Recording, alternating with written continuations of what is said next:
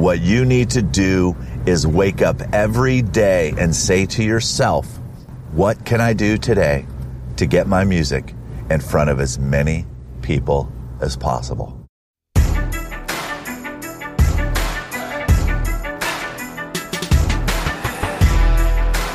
Hello and welcome to the Music Industry Blueprint Podcast. Now, I started this podcast as a way to give you access to the thoughts, ideas, and suggestions from people who actually work every day in the music industry on how to move your music career forward. Now, I'm blessed to have helped launch the career of superstar Taylor Swift, and I served as her manager for 2 years. I currently manage American Idol winner Trent Harmon, consult Scott Borchetta and the Big Machine Label Group, and have been helping thousands of artists around the world navigate the music industry. By the way, contrary to popular belief, there is no one-size-fits-all model when it comes to the music industry. So check out my website, rickbarker.com. Take the quiz, and I will send you information specific to you to help you make sure that you are on the right track. Enjoy the podcast. Helping you navigate the music industry, here's Rick Barker with the Music Industry Blueprint Podcast. So last night, I was driving home from work and was talking to Brad Bissell, a buddy of mine who works for Creative Artist Agency, and I was talking to him to see if he could get me the dates on when Eminem was going to be at Bonnaroo.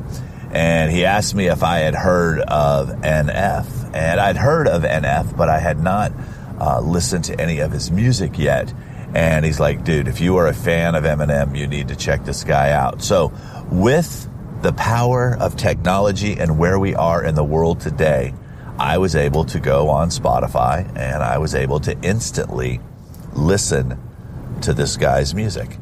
Now, it got me thinking, I'm 50 years old. It got me thinking about what would happen in the past when someone would recommend music to you. So let's take a walk down memory lane. So if Brad had asked me if I had seen NF, and NF was not a popular artist, he was not on the radio, he was not signed to a major label, the only way that I would be able to take Brad up on his offer to check this guy out would be I would have to wait for a live performance.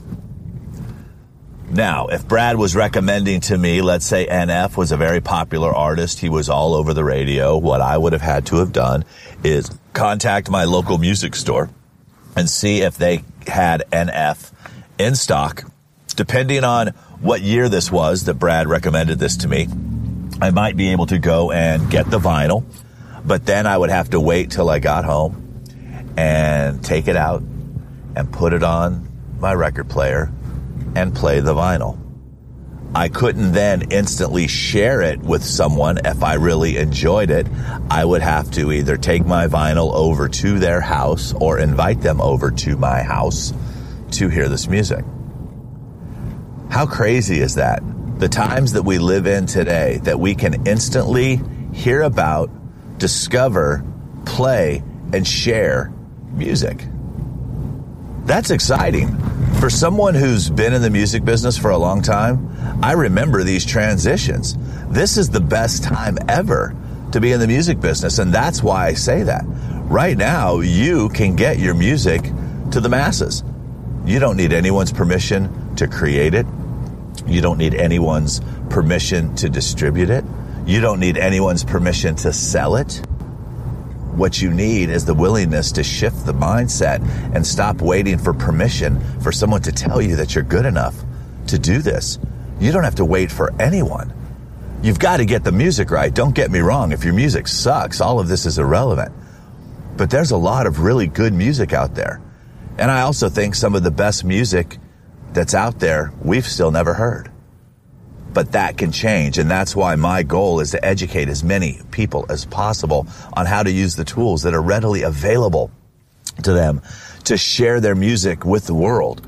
Why should the world have to wait? Music changes lives. Think about the songs that have had an impact on your life and the changes that they made in your life. That's unbelievable. You have the ability to do that. It used to cost a fortune to record. It doesn't anymore.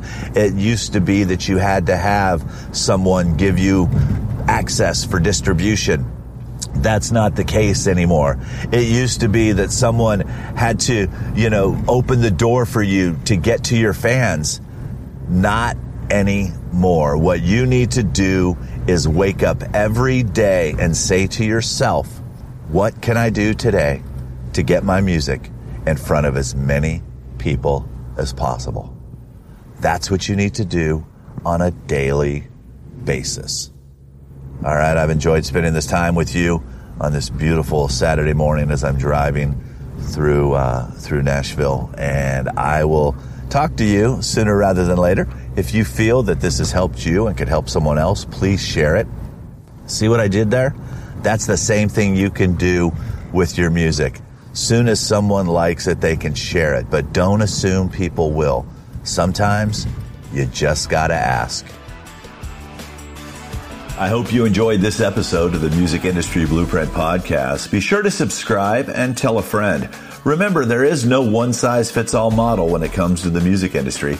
So check out my website, rickbarker.com, take the quiz, and I will send you information specific to you to help make sure that you are on the right track.